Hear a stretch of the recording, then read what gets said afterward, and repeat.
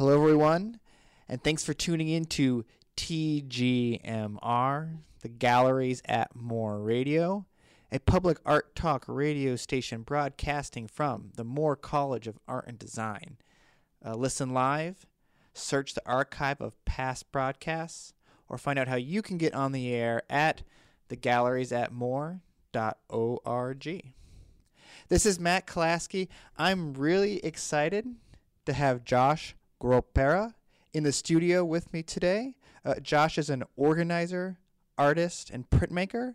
They're going to tell us about their show, Blockadia, up right now at Cindy Ross Enger Studio in South Philadelphia. Josh, good afternoon. Good afternoon, Matt. Thanks for having me. So first, I want you to tell us a little bit about your history and your practice of printmaking, because from what we've been talking about, that seems like the sort of foundational or the source from what a lot of your practice stems from. Sure. I've been a printmaker, primarily a screen printer, for I guess if you count me actually learning the process, I learned it in high school. So it's about 12 years old, and I learned the most, frustratingly difficult way possible, that I can think of, which is a rubylith method, cutting a stencil and then adhering it with lacquer. Studying printmaking also got me interested in the history of why print is important and how print can be used to kind of spread information in an easier way. Wow, screen printing's so much fun when you finally get it. So I really got the bug. I've been lucky enough to continue screen printing, and even teach it every once in a while, which is nice. Cool. Can you tell us, so the show that you have up right now, Blockadia, is a very multifaceted project. One, can you give us a introduction to the project? And then maybe tell us how printmaking comes into that project, feeds it, informs it, shapes it, things like that. Sure. So Blockadia is a mythology that I created in 2014. The name Blockadia is not original to me. If I remember correctly, it was coined by Naomi Klein to talk about the folks on the front lines of climate change. So, for example, the folks doing direct action along the Keystone XL pipeline. So I found that word very beautiful, and used that as a way to create a mythological organizing hub by and for people of color. So for the last 5 years, I've been thinking about what that means, who the folks that live there are, and why they're doing what they're doing. So this show is a way to kind of lay out that story as far as I understand it, but also pay homage to what I call real life Blockadians or real life organizers here in Philadelphia who are doing all of the lofty goals that Blockadia illustrates.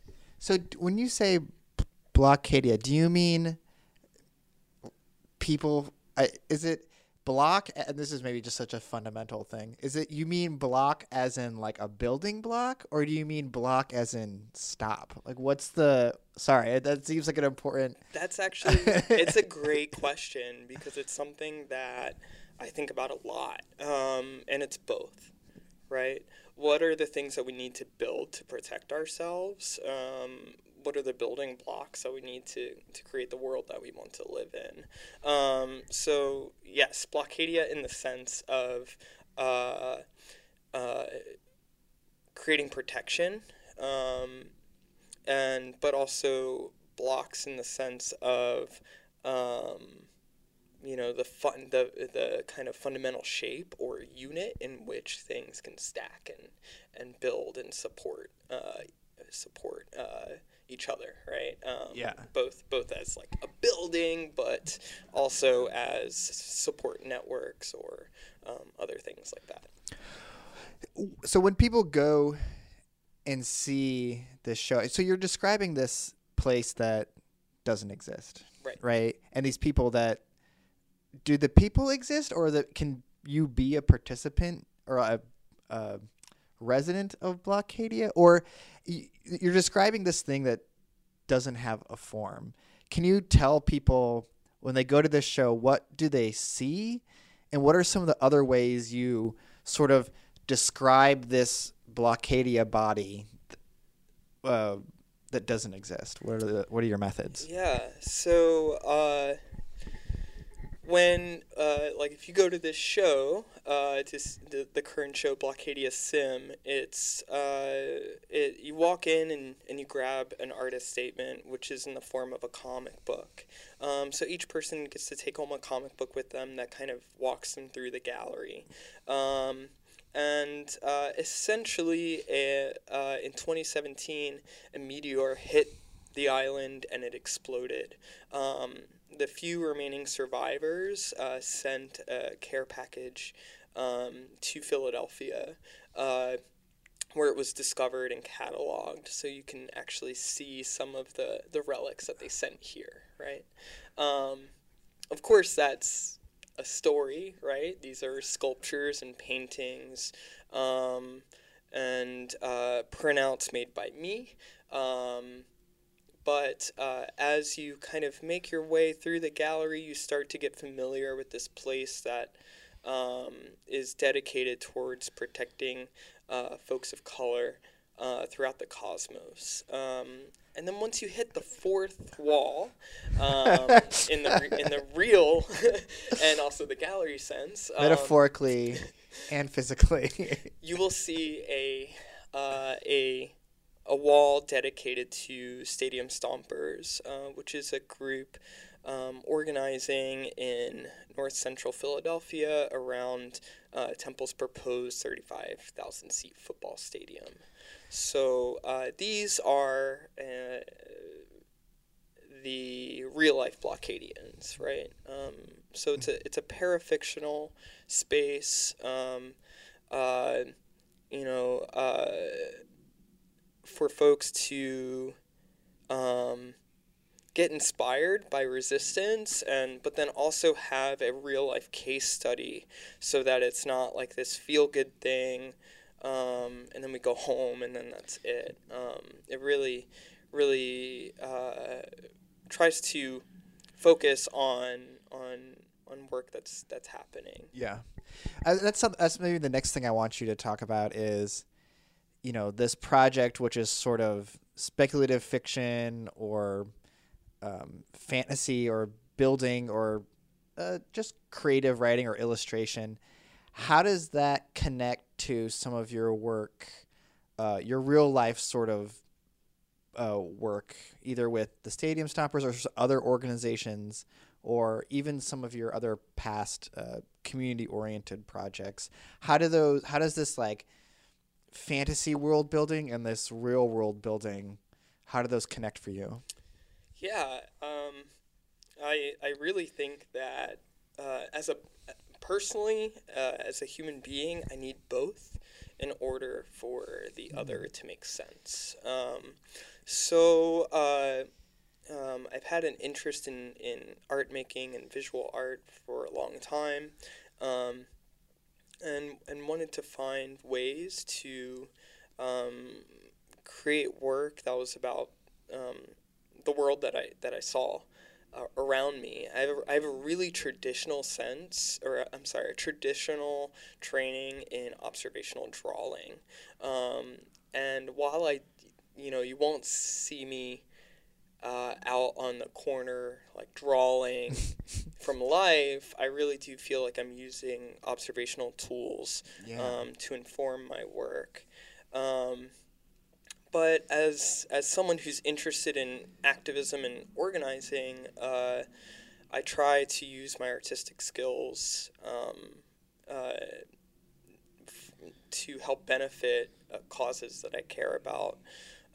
So I do graphic design, screen printing posters, making banners, giant paintings that can be used in actions. And then more recently, working with groups of folks to make videos about campaigns or different events that they care about. So I really liked what you said about you, like making building these coalitions, in an imaginary world and building them in the real world. You need both of them to work together. I'm curious about a time when, like, where imaginative or speculative imagining has helped in a real world sort of organization or setting, or even just with a group. Can you think of any examples of? Yeah, for sure. So this past year, I was an artist working on a public art project in my hometown of Lancaster, Pennsylvania. It's a really small town, but it's having a lot of similar similar problems, both in terms of development, gentrification, uh, increased living costs that Philly is having, and I was brought on as a artist through Lancaster Public Art to create a series of workshops and events that helped folks collectively envision what the future of our neighborhood could look like. And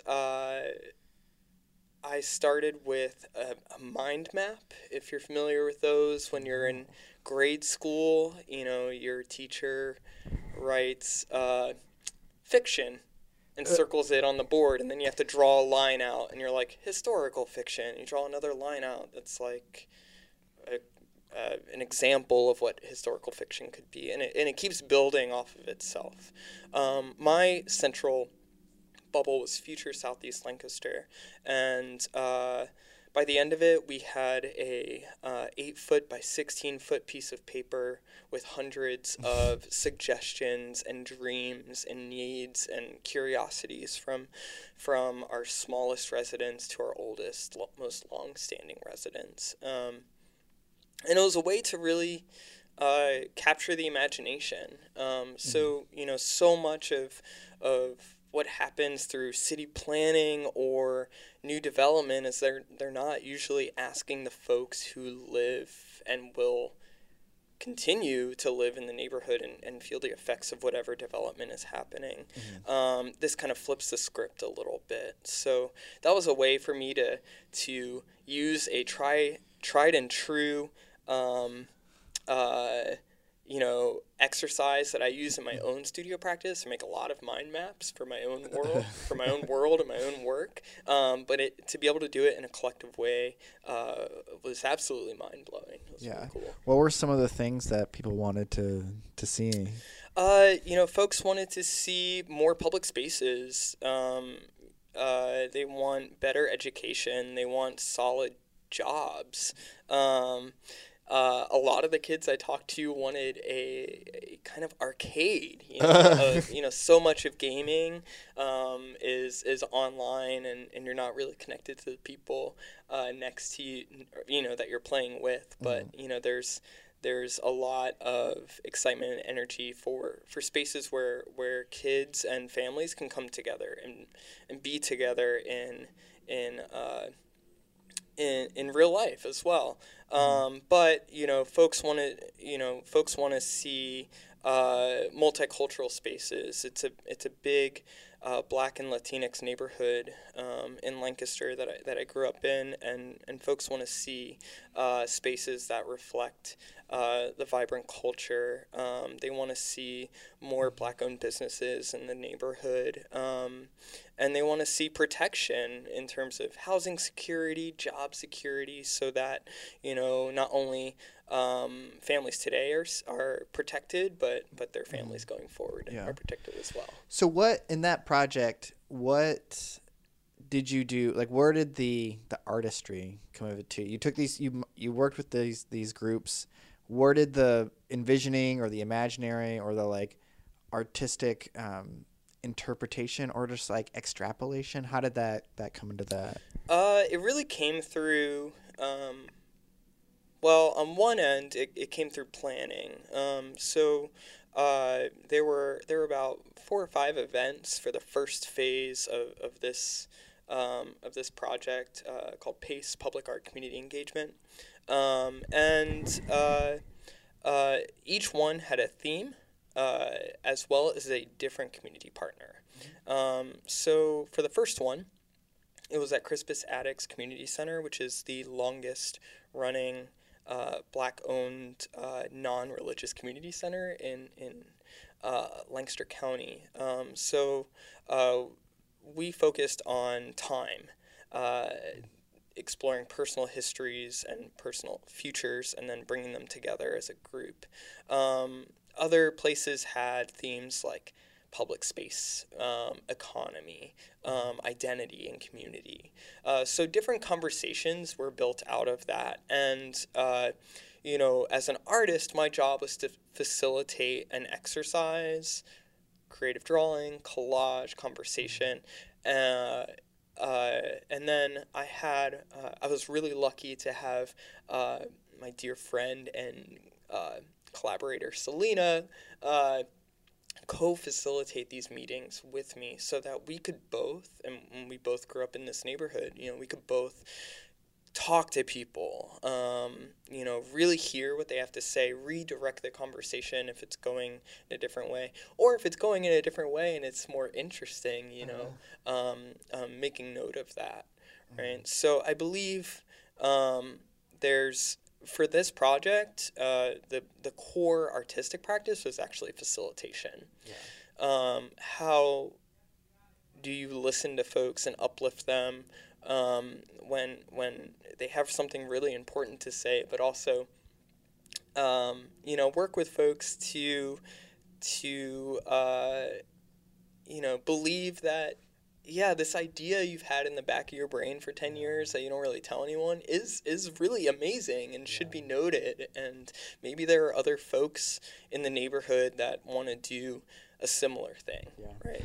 That visioning seems really powerful, right? And I mean, as a sort of core tenet of any sort of artistic process, right? It always starts with something inside someone's head that they need to see or want to see sort of made manifest. And I think that, is a lot of times a practice or a mindset or a methodology that a lot of times, it's something that artists take for granted because it's at the core of artistic practice. But it's important, for everyone to have that ability or everyone to have that realization that like you can take something that's inside your head, and even if it's just like seeing it spoken in, even if it's not like real, to see it at least some form out in the world is a really powerful and empowering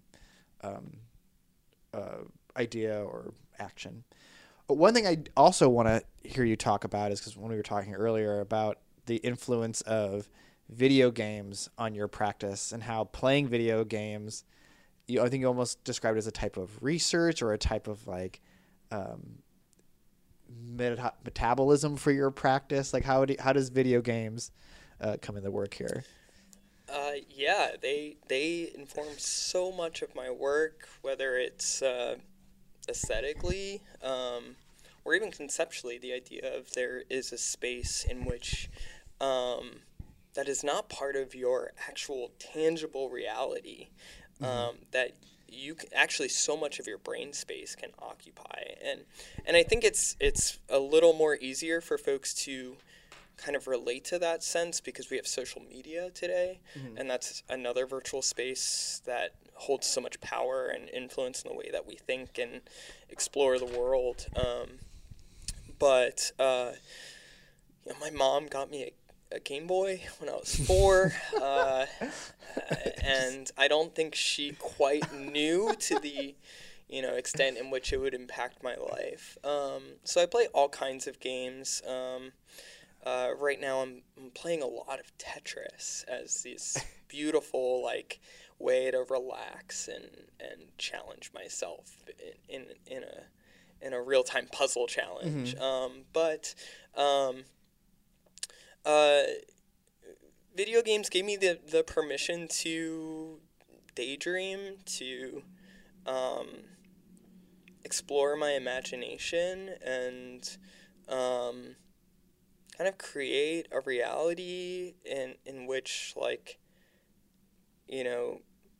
the things that are important to me can shine through. Yeah. I know we talked a little bit about Minecraft, right, as a gateway. That, can you speak a little bit how that specifically, I feel like, ties into these world building sort of endeavors that you? Yeah. I think as we were saying earlier, it's I really want to make a video game as someone who has absorbed and consumed this medium for so long. Being a visual maker, it seems obvious at some point I'm going to be well, I'm tired of playing the game. I want to tell a story and bring it to life. Now, however, I don't have those resources. So, after kind of going down the line and looking at free software and realizing that this was, maybe a 5-year plan, there was another way in which I could continue exploring this avenue, and it was through Minecraft. A $20 game that lets me explore what Blockadia could look like, but also, it gives me a connection to kids and other folks who are interested in virtual spaces, to have a much more accessible point of entry into building things virtually or talking about the virtual world. And it's been really, really cool. I have Minecraft for a few different systems. Most recently, I got it for the Nintendo Switch, so I can build while I'm on the subway. Yeah. The moment inspiration strikes, I can add to it.